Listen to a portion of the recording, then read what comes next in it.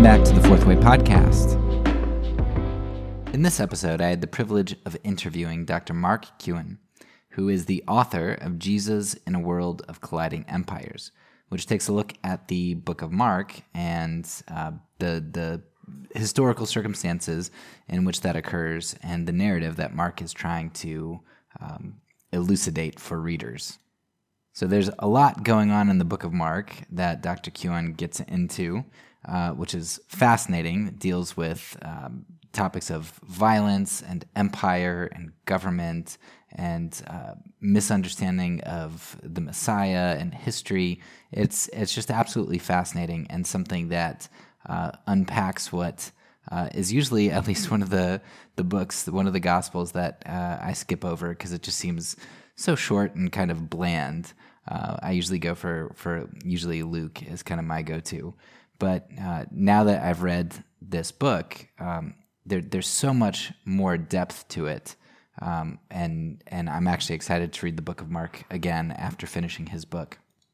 So in our conversation, we are going to get to a number of different topics that we have discussed throughout this podcast, but in particular this season.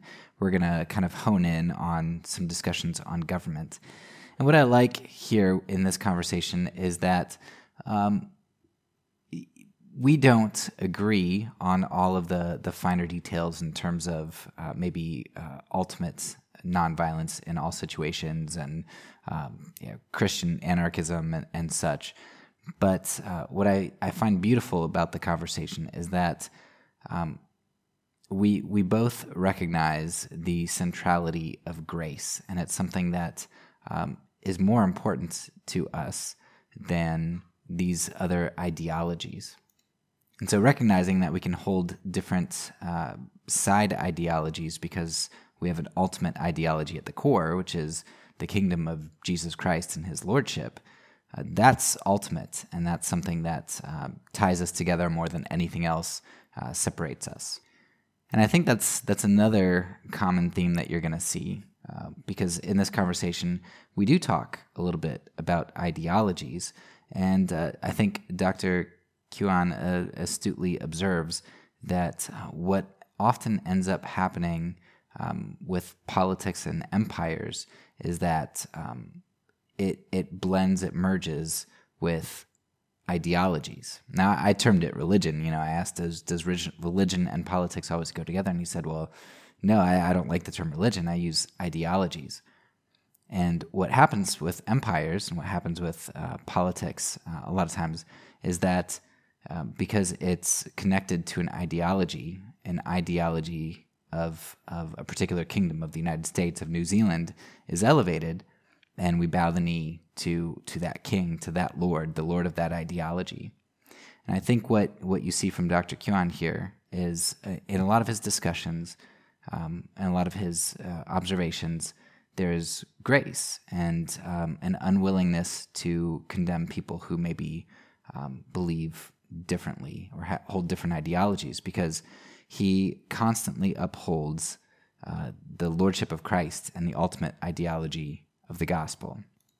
So in this season, there have been a lot of other voices who have been much more pro-Christian anarchy, vocal in that regard. I think Dr. Kewon's voice here is a good one to help refocus and provide perspective on what the ultimate issue is and where our priority should lie and the grace that we should have in our disagreements. So, enjoy this episode. Yeah, I mean, I contacted you because I read your work, Jesus in a World of Colliding Empires. I know you've written a number of things, but that's specifically what I dealt with. And a lot of what you discussed in that book really jived with a lot of the things that we've discussed on this podcast. So you touched on nonviolence a little bit, but also on a little bit of consequentialism and kind of the motivations of people. But a lot of what you talked about was empire as well, which is what I'm doing on this season right now, trying to wrestle through what are the implications for Christian virtues and Jesus as Lord and nonviolence and trying to live peaceably? Like, what are the implications when you're dealing with empire? But before I start grilling you on that, I would maybe give a brief introduction of what you think are some of the most important things to know about you and your work. Okay, so yeah, I'm Mark Kewon. I'm work at a place in New Zealand, a little place called Laidlaw College, where I'm the New Testament lecturer, and a range of other bits and pieces I do in the college. But my background is I was a convert in my early 20s, and then went on a long journey of study and Presbyterian and Baptist ministries. In New Zealand, people cross denominations.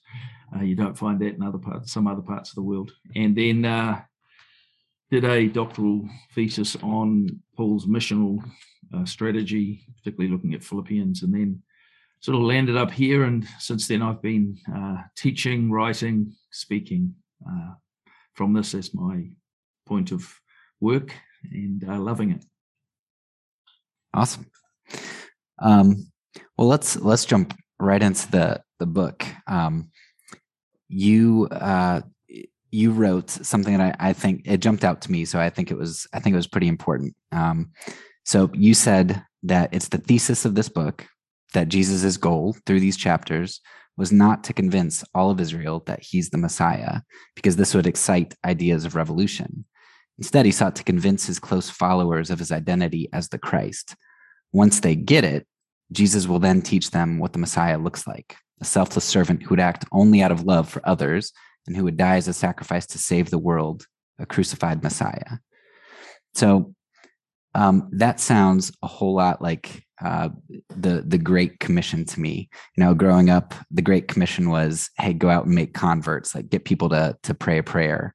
But what you describe here as Jesus's goal in Mark is to basically build a community and dig in with people before he unloads on them and teach them, show them who he is. Do you think that modern discipleship today is something that's lacking in the church?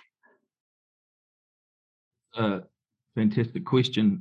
I can only speak out of my New Zealand context, where New Zealand is traditionally another one of the British Empire countries, European countries. But we've also got a large number of people from other cultures. I think certainly in our European Christian communities, discipleship is very shallow. There's a lack of engagement with biblical scholarship, biblical studies, I suppose not scholarship, but just even understanding that a book like Mark, and I think Matthew takes Mark's gospel and kind of adds a whole lot of other dynamics to it to create a discipleship manual. And I think people just haven't read it in that light enough and taken that seriously. There's a lot more, I think many of our non-European communities, there's a lot of passion, there's a lot of desire. And perhaps in our Pentecostal and charismatic tradition in New Zealand, we were very heavily influenced by the charismatic renewal. So there's a lot of desire, but in those sort of traditions, but there's kind of a lack of understanding, I think, of just what discipleship meant for Jesus. And we're seeing a little bit of a maturing in that now, but yeah, it's a crisis. We would say there's a biblical literacy crisis and a discipleship crisis in our nation. Yeah. Okay. It is somewhat similar in New Zealand. Yeah, I know that growing up, like I said, it was very conversion oriented, and I would assume New Zealand's probably somewhat similar in a focus on the individual. You know, like we did a lot of proof texting, and I've got this problem. Let me see if I can find a verse to kind of help me with that. Yes, I'd agree with that. The difference in New Zealand is that even the sort of converting aspect, because we're further down the track in terms of decline, I think, from other nations. So in the sense that New Zealand, I think, moved into secularism a lot earlier, and Christendom has the sort of fragrance of Christendom in our culture has receded quicker. We're a small country, small population, and very strong sort of movement away from Christianity in the sort of late 20th century and into this century. I think even conversionism would be nice. We really have a problem of people feeling confident to even share their faith because of the pressure that creates and the response they get. And then the discipleship that then is produced tends to be quite shallow, so we lose converts too. Or they, I suppose, to use the parable of the sower, they're kind of in that third category of fruitless Christians who have the guise of Christianity and some of the passion, but are sort of hooked into prosperity theology or other aspects that are floating around at the moment. Oh. Sorry. That's really interesting to me because, like when you're describing empire and expectations for the Messiah in Mark, and knowing what we know about the Roman culture, I know that they were, maybe not secular in the sense of atheistic, but secular certainly in the sense of pluralistic and non-Christian, very antithetical to Christianity. Looking at the early church disciples and their form of discipleship and their boldness, like why do you think a New Zealand Christian who probably has less ramifications on their life for sharing the gospel would feel less emboldened than a Roman Christian who might have more serious ramifications on their life? Question. I think in New Zealand we've got a lack of confidence in the gospel that comes from it's not a hostile environment, but it's just a constantly toxic environment. And I think they've been beaten down, a lot of Christians over the years of trying to speak to people and just simply getting a very negative or caustic or hostile response. And so we've sort of stopped. I think the whole idea of, you talk about the empire, I think New Zealand is unaware of empire. New Zealand Christians are unaware of, say, the Western empire that we're all a part of, Europe, the USA, Canada, Australia, New Zealand, and we could name a few more, which is an economic kind of powerhouse and it's buttressed by military power that sort of goes back into the colonial era, and then further back, even if we keep pushing, we end up in the Roman Empire. I think they're just unaware of that. And so because empire, and we don't like the monarchy, in New Zealand, we reluctantly prefer it to a president. So New Zealanders always vote for the monarchy, the Queen, and we're part of the Commonwealth, but they just don't really understand kingdoms. Kingdoms are things of the past. New Zealand has a very benign government, although during COVID, they've upset people because of the lockdowns and things, but it's pretty benign. We don't have a strong presidency. So New Zealanders they don't really see the difference between the Christian call to be a disciple into God's kingdom under the reign of Jesus and live under that.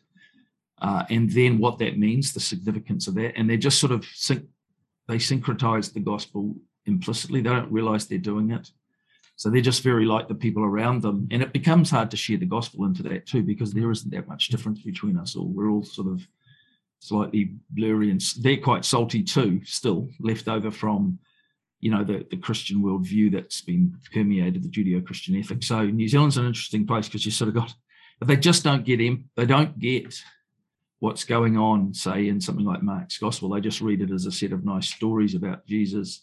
They don't see the amazing subversion of the Roman Empire going on, and therefore they don't identify the empire there, and they tend to balk at the history when we start to talk about colonialism.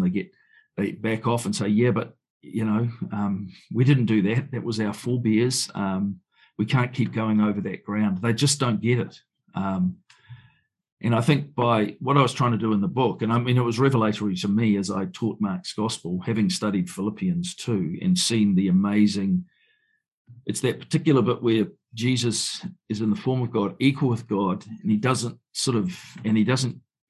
exploit his position, use harpagmos, which is this amazing Greek word that's related to harpazo, which has this idea of rapacious, violent force. And Jesus renounces any idea of that. And so I just don't think they see it. And so when I wrote Jesus in a World, I was trying to show people the two strands that are running through the book. they're kind of aware to some degree of what Mark wants them to understand in Mark's gospel when he writes it, and what Jesus was trying to get them. He was calling them away from that sort of violent imperial world that just dominated them, and that's why I call it a world of colliding empires. But they don't then recognize that they're in something like that now, and they don't see then the radical call of the gospel to a discipleship that's so different to the world. And so they live in this kind of blurry, messy, and I put myself in that category at some point too. You tend to be and you're wanting to share the gospel, you're wanting to make it relevant, and in so doing, you don't realize you're actually emptying it. It's a long answer, sorry. No, it's good. Yeah, I find that people don't recognize, and I feel like in the United States, we should recognize much more so that we're empire, because I mean, we're empire right now, very clearly in the world. So I think that's one aspect to it. But I guess I have another question in regard to, in the book you say that in the ancient world, politics and religion were tightly fused, and so we don't see the continuation of empire today. But I also think that we don't see the fusion of politics and religion. Maybe it's different in New Zealand, but in the States, we're very big on this idea of separation of church and state, and we say, well, yeah, they're two distinct things, and they don't really merge together. And I think that they do merge together. I mean, you see religion and politics all over the place in the States. Do you think that religion and politics go together in New Zealand, in the world? Do you think that religion and politics are inseparable? They're always going to go together? Okay, so that's a complex question for me, because I don't like the word religion. I didn't really say that in this book. It's something that it's a bit of a hobby horse. I've blogged on it before. I just think there's ideologies. There's competing ideologies at all points. Some of them have a god in them, or gods, or multiple gods, or a spiritual being, or the world is spiritual. So I balk at the whole idea of religion and politics ever being separated. Ideology and politics are bound. The question is, what ideologies? I think in New Zealand, the Christian ideology, or as we understood it, the version that was carried into New Zealand through our beautiful colonialists, which was not exactly, I think, the sort of kingdom of God theology that you or I might agree with. So they carried that into this nation. That has definitely, at some degree, receded, in the sense that personal morality, so things like sexuality, marriage, what the Judeo-Christian ethic carried into that is definitely breaking down all over the place. However, at the same time, they've kept a lot of the things that are loved in Christianity, like compassion, mercy, egalitarianism, the desire to care for those in need. That sort of still drives New Zealanders probably left of centre as a state. We're not as far left as, say, the Scandinavian countries, but certainly more than the US. So in a sense, we're kind of a bit of a mix. But I think there's this kind of other, the empire that we all have subscribed to is increasingly dominant, I think, which is driven out of the UN. And I think, so New Zealand doesn't have a very strong right, which is different to the US. We have a small, very right. But what we're doing is, it's more like a kind of, some of the best things of Christianity on the left have sort of taken a hold. But then they're pushing, that sort of agenda has pushed the Christian morality to the edge, so the importance of family and those sort of things that we've traditionally held. So it's kind of very mixed, but I don't think you can separate religion and politics when you take the word religion in the broadest sense of an ideology. And I think part of our problem is we don't know how to identify the ideologies that are influencing our society, and we don't know where to stand. Because I don't know about you, but when I look at, say, I'm an observer of the US, when I look at the right of politics, I want to identify with some of it, but other parts of it, I want to run a mile. But when I look at the left, I feel similarly. And so I think that, and this takes me back to us realizing, what are our politics? Who is our king? What does he want of us, and how are we to live? And I think that we need to really, really, really think about that. We need to get into the Gospels, understand the kingdom of God. We need to get into the letters and see the story that's going on behind the stories of the letters, and really understand They were living in the Rome, well, they part of the Jewish world. They broke out of that into the Roman world. Of course, the Jewish world was part of that. And what was empire like for them? And then think about our empire, and then start to say, okay, what does it look like to be God's community, the community of the kingdom of disciples living in that? And I think Jesus in the Gospels is trying to train them to do that really well. But there's no sense of revolution. There's no desire for even. I'd be intrigued to talk to Jesus in a situation where it's democratic. They didn't have a democracy. It's said that the Greeks introduced democracy, some limited form of it perhaps. But what he would say to us about how to engage in politics today. I think first and foremost, we're people of the kingdom, and we are people of the wider politics, whatever our politics are. But we need to think very, very seriously how we engage in that, or else I think we begin to cross some of the lines that Jesus was calling us away from. Yeah, I think that's very helpful to use the term ideologies as opposed to religion, because that would cover, some of the states that we think of as more atheistic, like with Russia and China and such, which have very religious overtones, the way that we talk about religions. But yeah, ideology covers that well. We talked a little bit about, like, for me, you were an outside observer. I was inside during the Trump election, and you saying that you wanted to run far away from the right and far away from the left. That's exactly how I felt. It's like I couldn't go either way, and what was hard for me was that my Christian community that, I thought was, we were about integrity and all of these things, rather than kind of dealing with that with a sense of remorse, like, oh man, this kingdom, this Republican kingdom just doesn't comport with Christ's kingdom.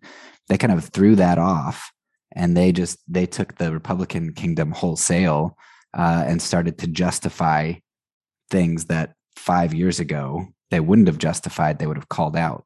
And that was something that got me on the path of kingdom and empire, and led me eventually to your book, because it was the first time in my life that empire was uncovered. And republicanism was, for my group, my conservative group, was our God and discipler. So that was, reading through your book, there was so much that resonated with me. And one of the things that you go over in it, you mention this idea. You say that the covenant relationship with God was based on a kingship model with Yahweh as king and Israel his people. The request for a king was then a rejection of God.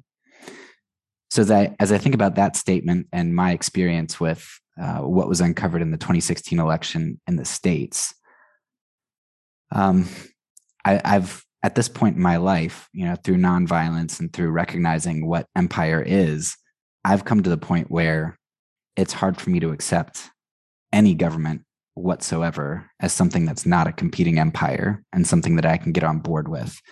So thinking about your statement there and what you mean by that, do you think that this still applies for us today? Is a Christian who promotes kingship or presidency, and voting for those things and vying for those offices, is that idolatrous in some way, or can we do that without it being idolatry? Great question. I think there's a fine line there. I think some Christians are definitely called into the political sphere. There's no doubt about that. And it seems to me that when Christianity is small, it's marginalized, it's out of kilter with the kingdom, whatever the kingdom is, it tends to be an easier environment. It's probably persecuted, so it's harder in the respect to the hostility and the violence against them. But their identity forming power is very strong.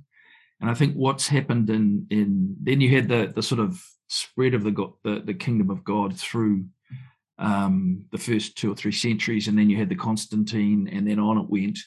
And I think what we saw then is once Christianity begins to be harnessed into the political situation, it starts to get warped. It's just inevitable. It doesn't matter whether it's left or right. You get warped in that direction. So I think Christianity seems to function best when we're not in those places with too much influence. I think the problem the thing we're trying to do at the moment is, this is my sense in New Zealand, is for a while, if we go back to the 70s and 80s of last century, we were trying really hard to retain Christendom. We fought tooth and nail on every moral issue, which we lost successively. So things like abortion, same-sex relationships. So assuming the traditional Christian ethics are correct in those areas, although that with a dose of enormous grace towards all other sinners as we are sinners ourselves, I think that looking back, I'm not sure. Possibly we did the right thing by fighting for those things. We didn't fight. We functioned with a lot of grace what we thought was grace at the time. Looking back, it wasn't as gracious as I think. But we basically just kept losing every one of them. And we've got to the point now where there are virtually no more laws to change in those areas in the New Zealand context. And yet we've come out the other side of that. And in a sense, we're stronger. There's a greater distinctive in who we are. We're not bigger. Our numbers are not greater. They've declined, although with immigration in parts of New Zealand, there's growth. But I think there's an increased discipleship in our churches that's come from that. So I said earlier there's a shallowness, but there's actually there's an increase there. The thing that what I've got, I get nervous about saying Christianity. I've got some friends who have put me onto Christianity, very strong, couple of advocate for it in my church. And I read a thesis, is it Christolopoulos or something? I think he wrote a thesis on it. Yeah. I've actually published one article on it in our Stimulus Journal in New Zealand, because I think Christianity it's an understandable response. But I think what we've got to do again is go back to the first century and say to ourselves, okay, when Paul wrote Romans 13, what was the situation? And prior to that, so that's at the early, just before Nero starts to go crazy in the sort of mid-late 50s. So Nero's a benign, relatively, if there's such a thing as a benign dictator. He's got Seneca and Burrus looking after him and under his mum's sort of tutelage. He's still a young man. And the Roman Empire and his leadership is quite benign, relatively speaking. But if you go back a little bit earlier, you had Claudius, and before him Caligula, and before him Tiberius, who was just crazy, and then you had Augustus. So you've had Caligula. So Romans 13 is, to me, an astonishing passage, because it's saying to this group of Roman Christians, to me, is that in the main, you can live in submission to the government.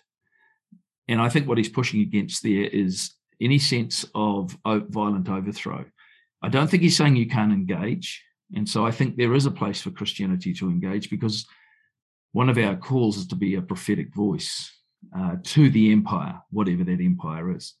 The difference with Israel, though, is Israel was set up as a theocracy. New Zealand and places like that, we're like you, separation church and state. The state isn't a theocracy. So I think that we need to get a lot cleverer about the way we engage. I'm always intrigued by Epaphras in Romans 16, who's a city treasurer. So there are politicians. In Caesar's household, Paul sends greetings from Caesar's household at the end of Philippians. And the other thing is Peter, at similar time in the Neronian persecution, or leading into that, he writes something similar in 1 Peter 2, and then you have Titus 3, all written at about the same time. And I think what Christians have to do is discern when we're moving into the Revelation 13 type conditions. When do we have a beast of an empire that's forcing us to our knees and commanding us to yield to it with our worship? Then I think at that point, the church comes together and takes its stand against the political forces. In the meantime, I think we live primarily seeking to build God's kingdom, which is this sort of yeast, mustard seed and pinch of yeast that's going to work its way through society. It's going to grow, and sure, it's going to become big, but that's our focus. And I think we get into real trouble. There are those called, I think of the great story of Wilberforce and many others who have, say, fought against slavery, Martin Luther King in the American context, Bishop Desmond Tutu in South Africa, who recently died. There is a place for that, absolutely. But I think in the main, the Christian job is to be the people of God in wonderful communities of faith that are full of disciples of Jesus who love God, they love others, and they want to carry that gospel with grace and, as Paul says, with full of grace and seasoned with salt, relational conversations and works of service into the community. And then be that distinctive community of the kingdom, be a colony of heaven on earth that people can come into. And I think what's happened in recent times in the West, it's happened here too, because we've just had massive protests down at Wellington about COVID and the lockdowns. I think people are crying for freedom. You know, that freedom it's got nothing to do with Christian freedom. Christian freedom is the freedom to love and to serve and to be the people God created us to be in his image. So I think we've got to really think seriously about how we position ourselves in relation to the empire. What are we going to say to them? How are we going to say it? Who's going to do that? In what way are we going to engage? And I think that we need to get much, much more focused on our posture, which is Christ's posture of service, humility, selflessness, other-centeredness, love, sacrifice, even suffering. We're not going to win every battle, but we're not here to win every battle. There's this massive call of God and this mission of God that we're part of. And I think we've been unwise, very unwise in recent times, in New Zealand too, in the way that we're engaging. Yeah, no, I agree with faithfulness, over effectiveness for sure.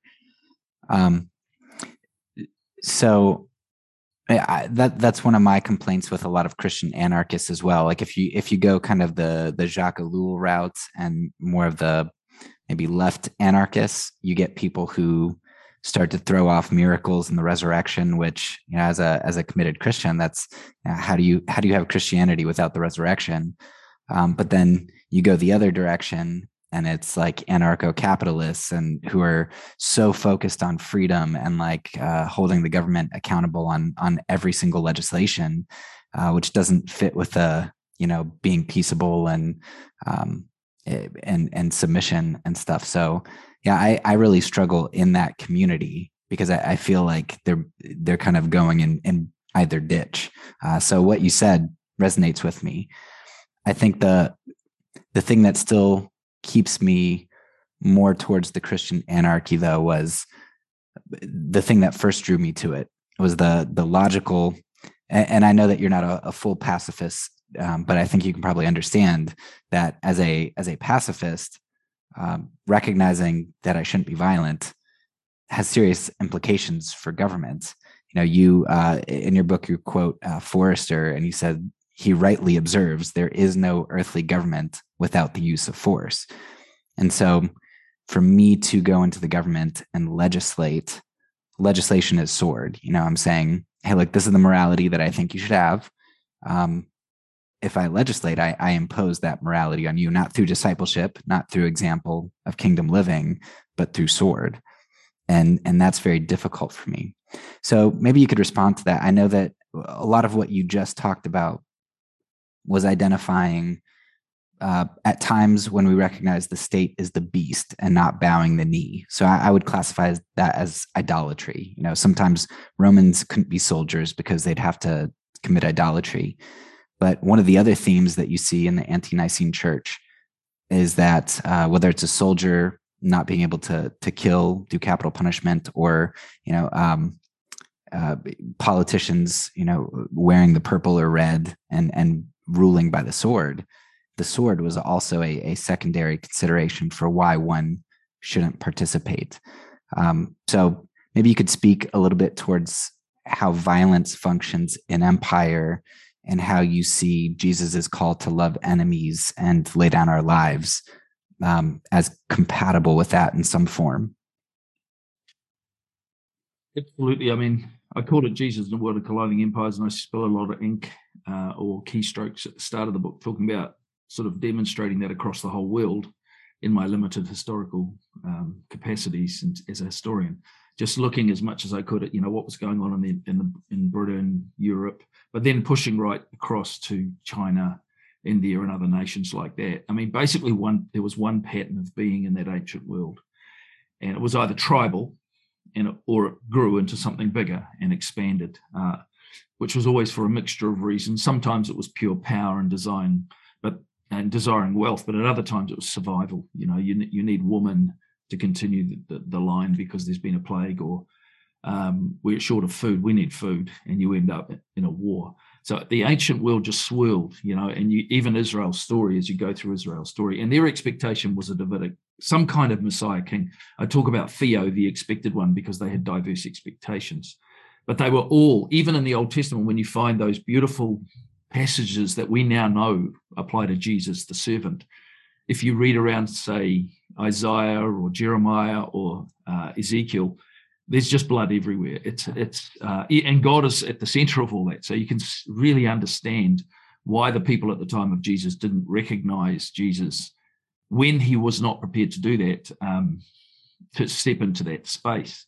So I think the Christian empire that Jesus sets up, if I can use that term, empire of what Jesus does, is reversing that. So Jesus dies on a cross at the hands of empire without raising, and as he said, he could have raised legions of angels to defend himself, but he didn't.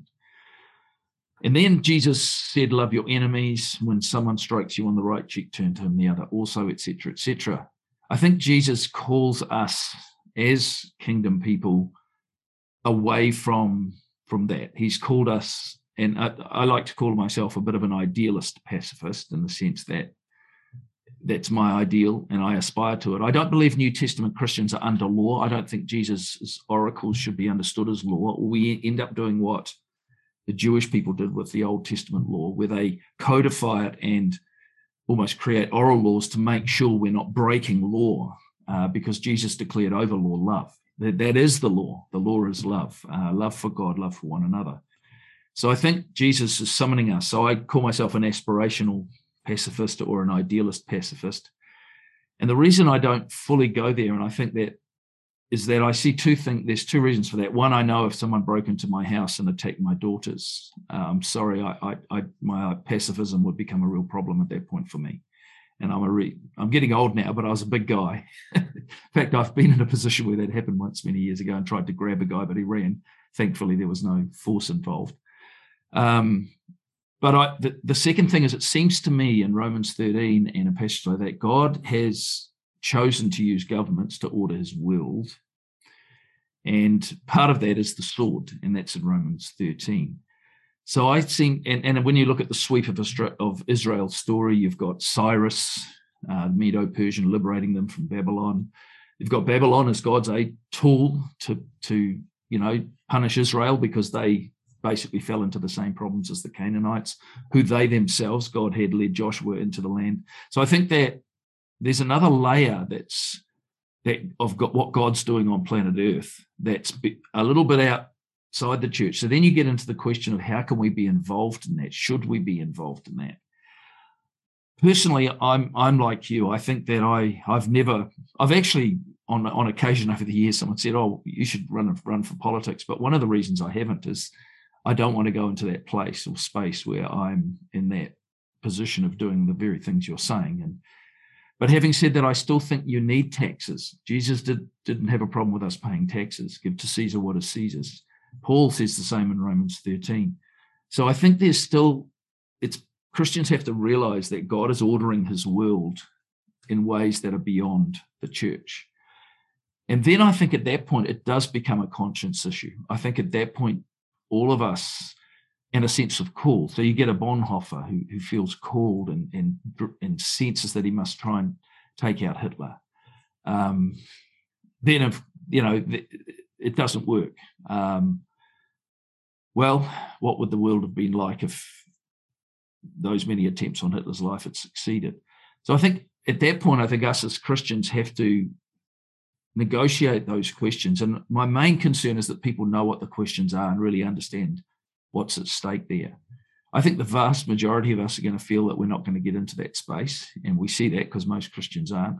I think we can vote, and I think we should vote. I think we should, although I think it's a legitimate thing to say, no, I won't vote because I literally can't see an option this time. I think that's a legitimate thing. My Christianicist friends have taught me that, and I think I accept their argument now. I used to say you have to vote. You've got to have a voice. But so I think that we can vote, we can participate, but I think also we're called to get into the structures of our society because the local school council, I don't know what you have in America, we have parents groups in every school. Christians can do amazing good in those places, the local governments. So I think that every Christian needs to just think seriously about when they're called into that space, it's okay to go into that space. But then how do they function? And I think this is where love kicks in. I'm not a consequentialist, but I think love as an ethic does lead us to become consequentialists sometimes because we have to choose between the best options, just simply because of the way life is. It's not easy. It's not. So like a parent says, I'm going to use physical force, not necessarily smack their child, but to lift their child away from a heater. So I think we've got to get much cleverer of identify when it's force or when it's a protective action to limit violence. And I hear the use of coercion and force being used of, everything the government does. Indeed, it is. But there's coercion in a family. There's coercion in every situation. So we've just got to get better at talking about that, working out where the lines are, what's going on. And again, it's situational at every situation. And just be really thoughtful and talk to each other. That's where our home groups, we can talk about these things and ponder these things.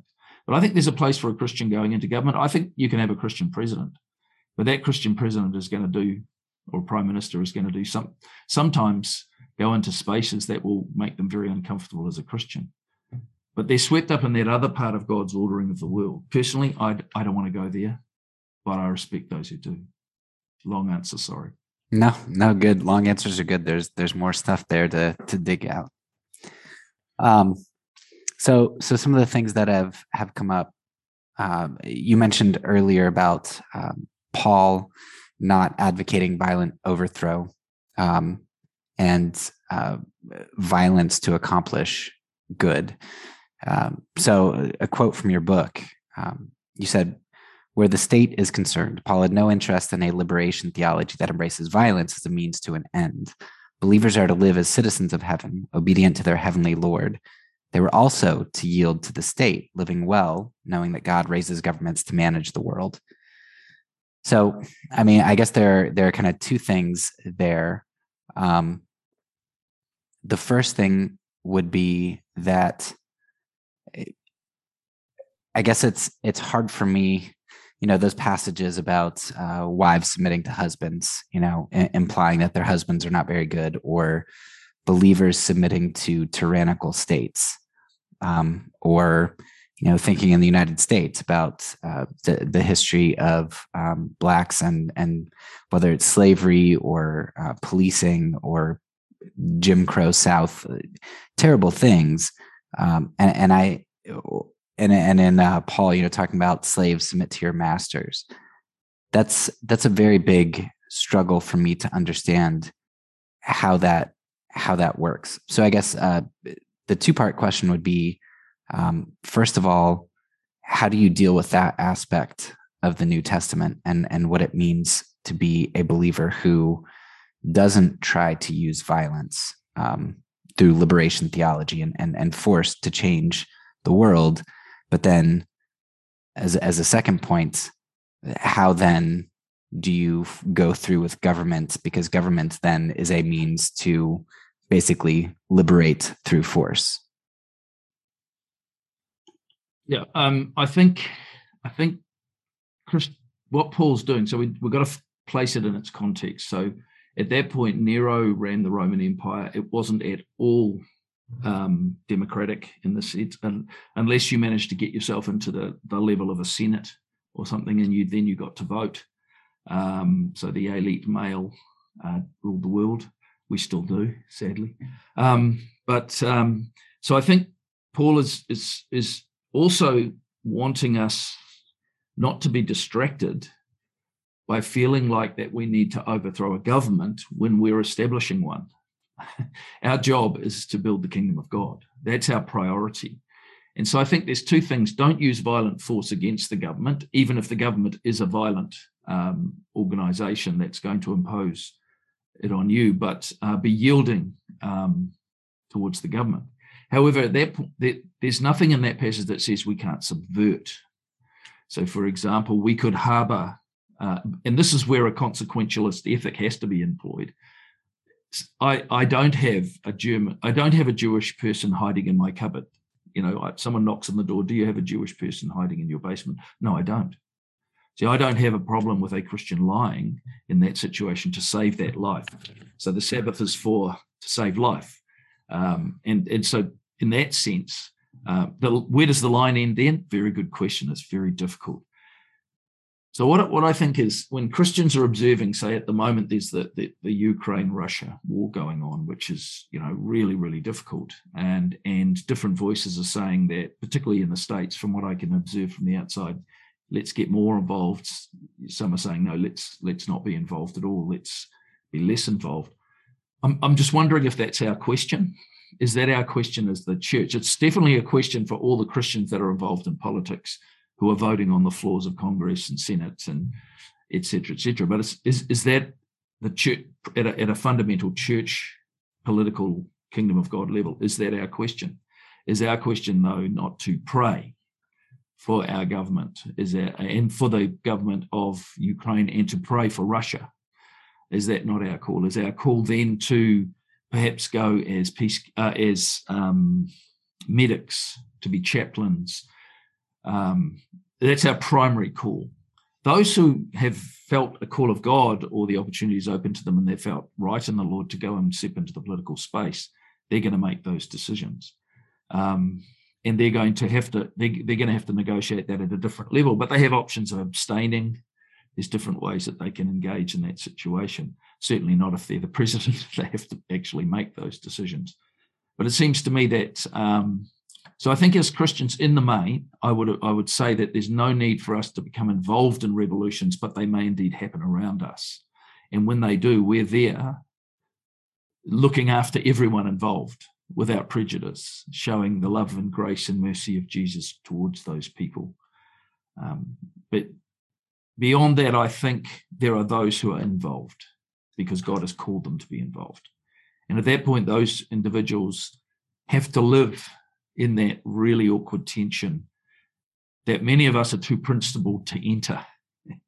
But they're principled too. They understand that love is complex. And I think that that's one of the other things we have to really think about is what is love demanding of us in any situation? And that is never simple. And it's who are we loving as we make that act, whatever that act is. And sometimes love says, I've got to use my strength and power to limit the violence that could occur in the situation. But again, I have this reluctant sort of acceptance of just war. It's very reluctant, and it stops me being a full-blown pacifist because I think at times it's unloving not to act like a parent with a child who's in danger. You have to. And then we macro that out. We take that out and say, and that's one of the ways that I think about this stuff. But I still think that doesn't change anything about what Jesus is summoning us to. That I see the Sermon on the Mount and the Sermon on the Plain as the call of God away from old patterns of being towards this new pattern of being. And we're going to do everything we can to do that. But we may be like Bonhoeffer tested at some point to go beyond it. And that will hurt and be hard. And we do so repentantly. Yeah, no, I get that. And I can respect people who disagree with me. It's the same, with the election of Trump. I really disagreed with voting for Trump. But there were a few people who did it with a heavy heart and remorseful and just said, I did it, but that was so painful. Same thing with just war. If you say, yeah, but it's so painful, but I have to accept that.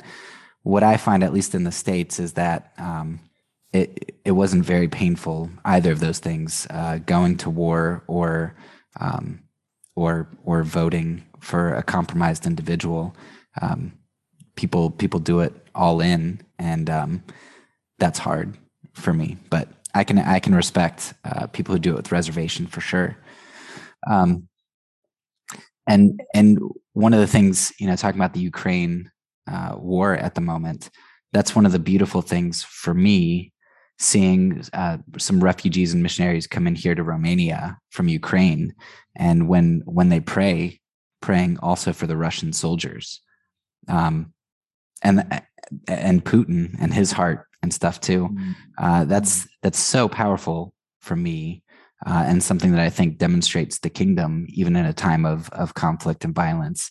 And I know that the people praying for those people weren't pacifists, so they would adhere to something of violence is necessary at times, yet they're praying for their enemies, and that I think is beautiful and demonstration of the kingdom.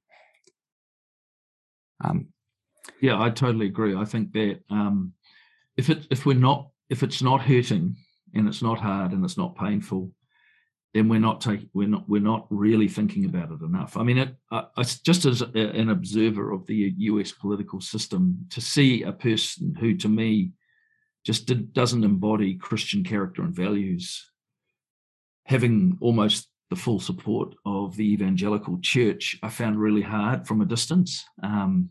Character matters, and I think that that's what I see in Mark's gospel, and I see it in Philippians 2, and I see it in John 13, is character really matters in terms of who we are and what we're meant to be doing in the world.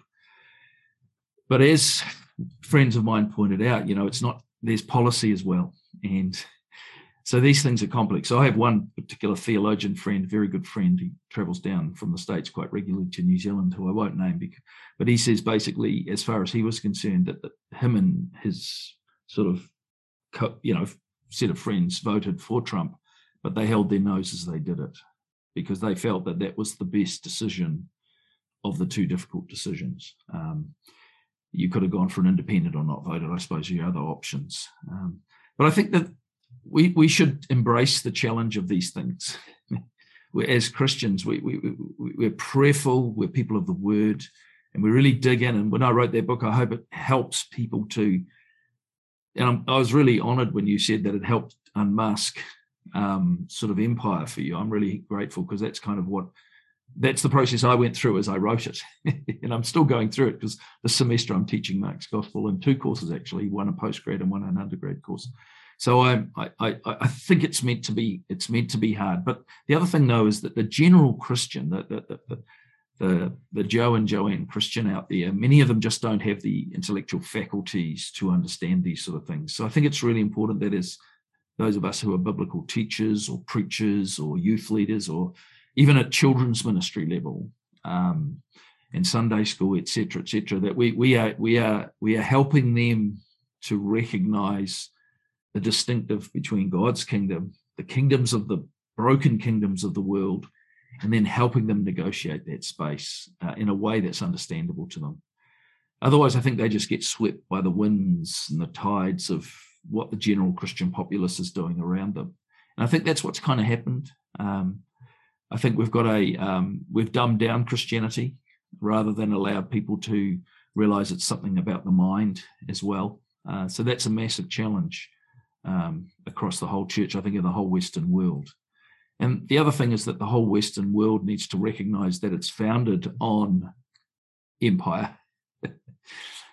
Yes, we brought the kingdom of God with us as we came in its form as we understood it at the time.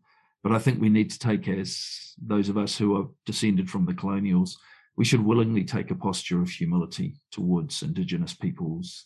Also, those of us who are men towards women, and those of us who are highly educated towards the less educated, to see that world that Galatians 3:28 envisages in our kingdom, neither Jew nor Greek, slave nor free, male nor female, male and female. So I think, that's our summons.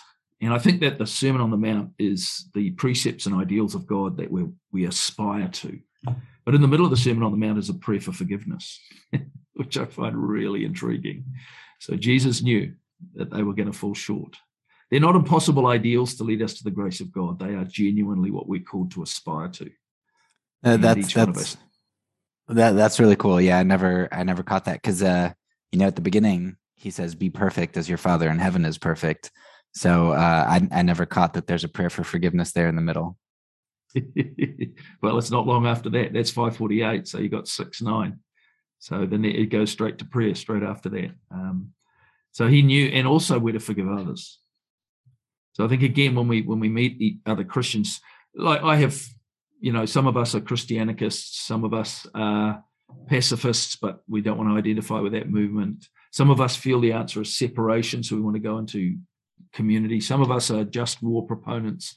Some of us are involved in politics. I think as we engage together, we've got to model something better than we're seeing at the moment, where the Christian church is all over the world, and the Western world, I think, is at each other's throats in different ways.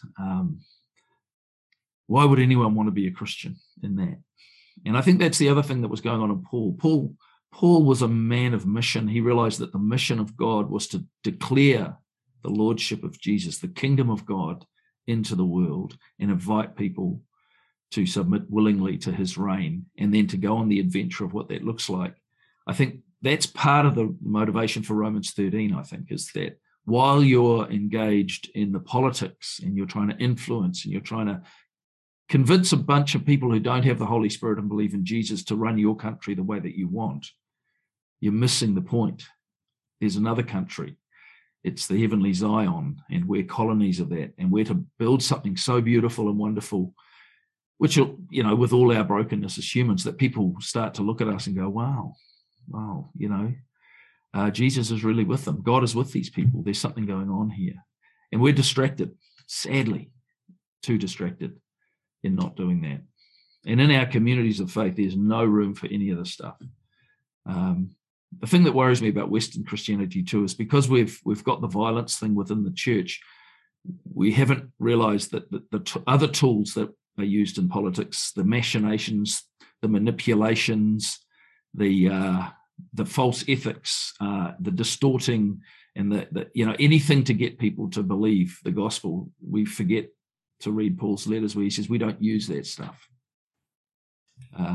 That's the politics of the world again, just influencing the way we do things in our churches. So we need to aspire to be a better people, I think. Yeah, I agree. And so I want to end with one more question, and it might be getting out of your zone of expertise a little bit, but I'm sure you probably have something that you can say on it.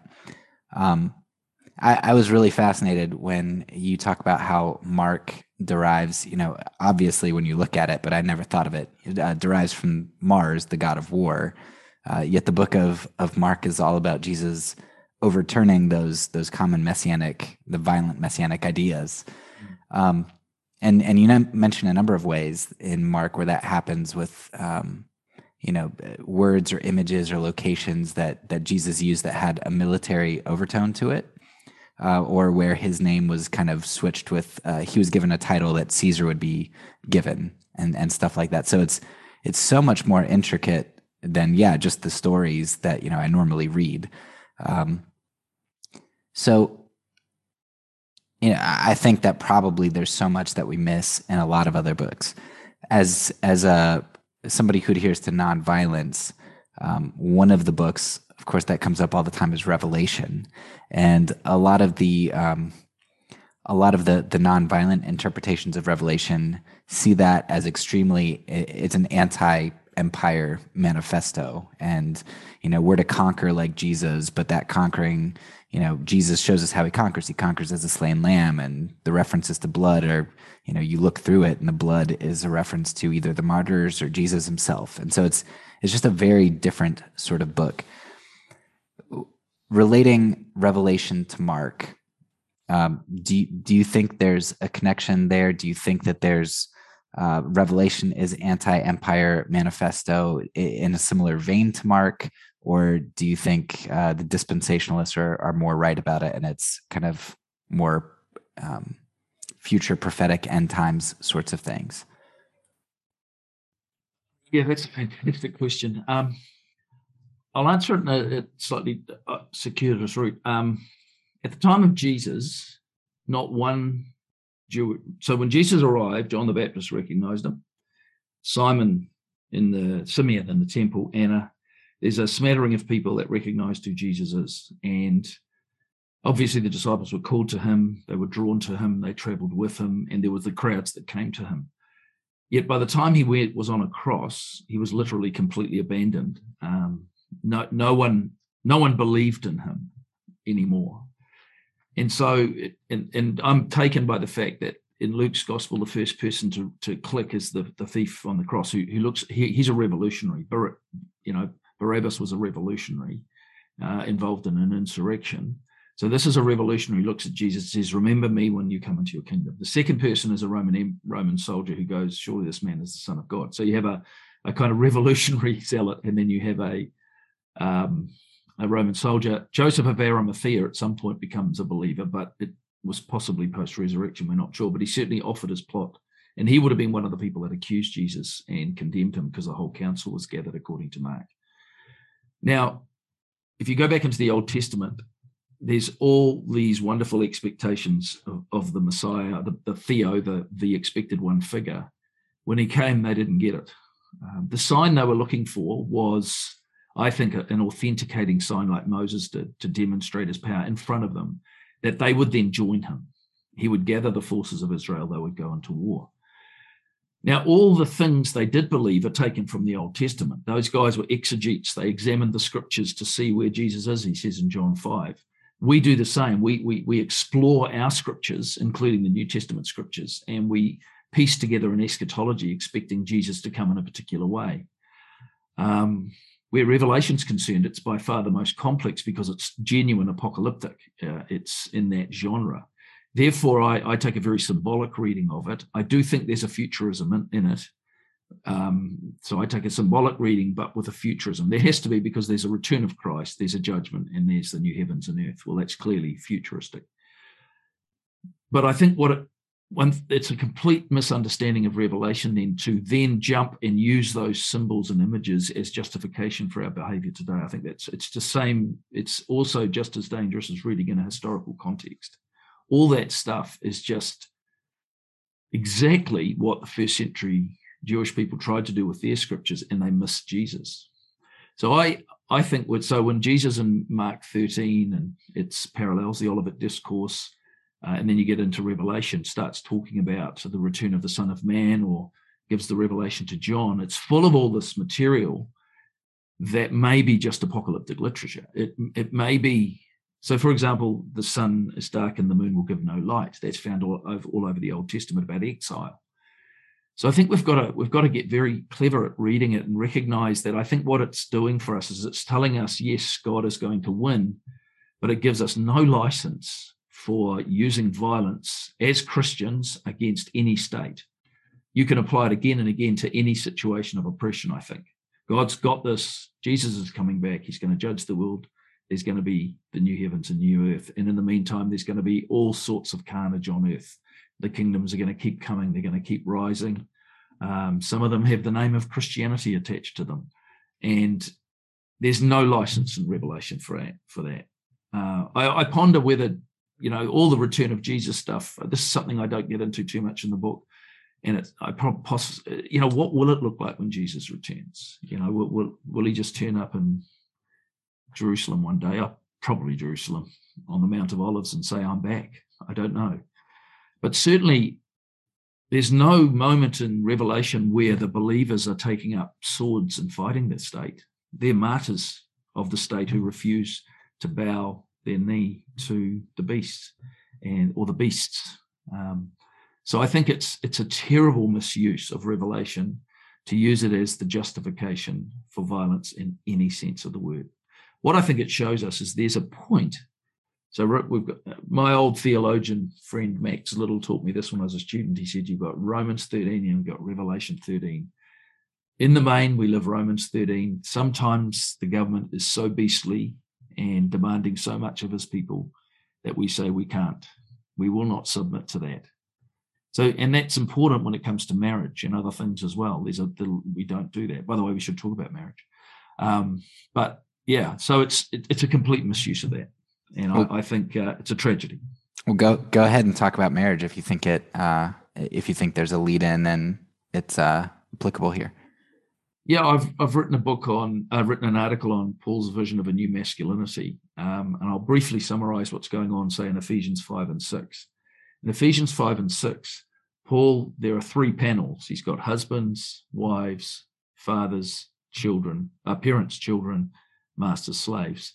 In each of those, if you actually step back and look at it from a first century point of view, the first figure in each one is the weak partner in the marriage relationship or the family relationship. So wives, husbands, the paterfamilias, the head of the Roman household. Children, and then it doesn't go to parents. It mentions parents, but then it goes to fathers, bring them up in the Lord, paterfamilias. Then it goes slaves, masters, paterfamilias. So in that passage, Paul starts by saying submitting to one another, and then he unpacks submission, and it's mutual. And his real target is to give a vision of a new masculinity, because he lands three times on the same person. So he goes, wives, submit to your husbands. He doesn't question it. Everyone in the room nods. Husbands, love your wives. Totally radical in the first century context. Love was a female emotion. Roman politicians were mocked and laughed at in public if they loved their wives. That's how crazy it was. I was reading Tom Holland's book on the Judeo-Claudian Empire, and he mentions that a few times. Then you have children, and it has fathers bringing them up, which is outrageously subversive. It's far more subversive than wives submit to your husbands. It's got dads bringing up their kids, and you're going, wait a second, I thought that was my wife's job. So he flips that over, and so here you have fathers intimately involved with loving their children, which again is a countercultural idea in the first century. Then he's got masters, slaves, and he gives them all these instructions. And then he says, in the same way, masters treat them in the same way. And there were early writers, including Chrysostom, who felt that was challenging the very essence of slavery. That came to flower later on. So I think that passage is calling us to mutual servanthood. That's what it's calling us to, where we know a wife doesn't need to be told to serve her husband in the first century. She knows that, but the husband's going to do the same to her. He's going to love her as Christ loved the church and gave himself up for her. That's the key text there, which takes us back to Ephesians 5. Be imitators of God as dearly loved children, and live a life of love just as Christ loved us and gave himself for us, which takes us back to Philippians 2. So I think Ephesians 5 and 6 is probably one of the most abused and misused passages in the evangelical church. It's actually calling us towards a vision of masculinity and female and male marriage relationships and family that's really, really very like Galatians 3:28. So are you an egalitarian?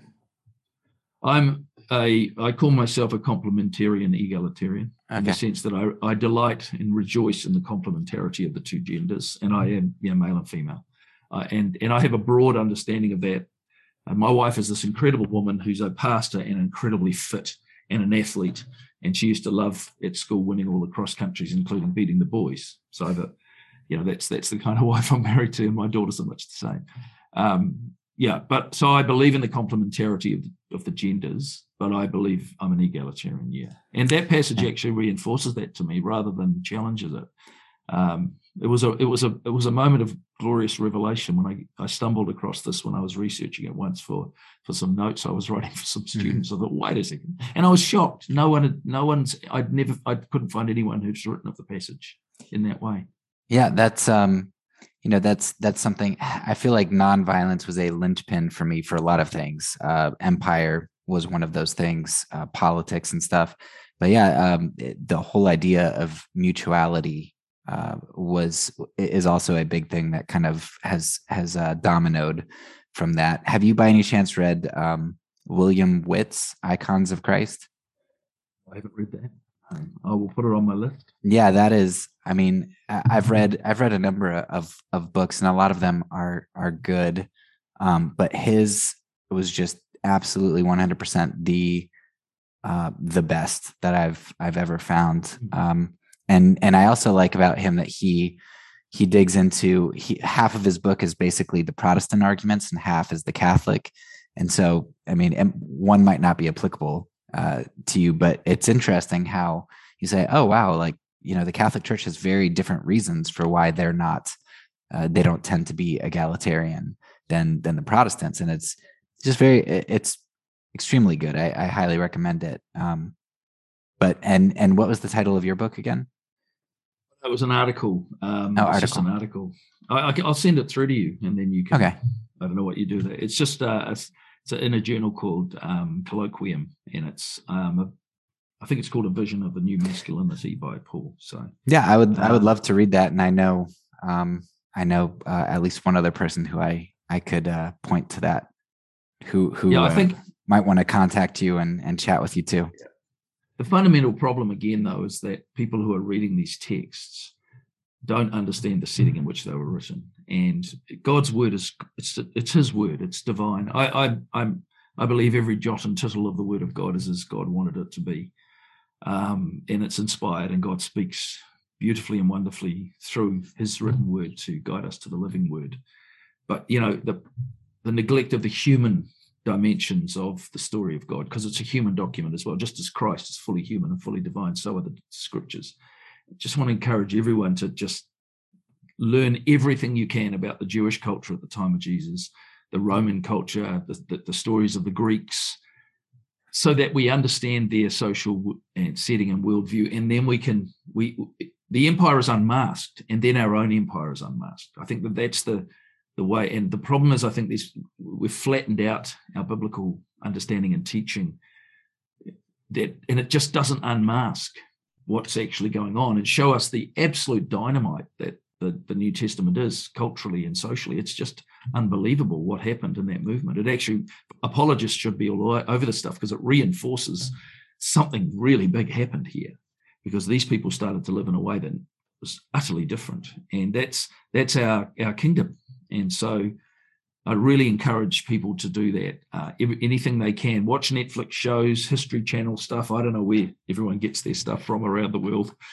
Learn about the world that Jesus and the early disciples were a part of, that Jewish world flowing into it, and the Greco-Roman world, which collides. And then you have this wonderful story of the kingdom of God, extending into the world. And here we are today. And we're called to continue that work. All right. Well, I think that's all I have for you. So I really appreciate you taking time out of your day to chat. Thank you very much, Derek. It was a pleasure. That's all for now. So peace, and because I'm a pacifist, when I say it, I mean it.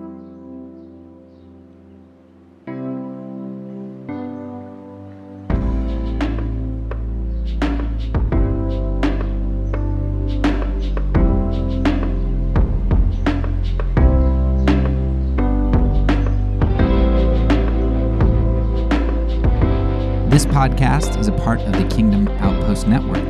Please check out the links below to find other great podcasts and content related to nonviolence and kingdom living.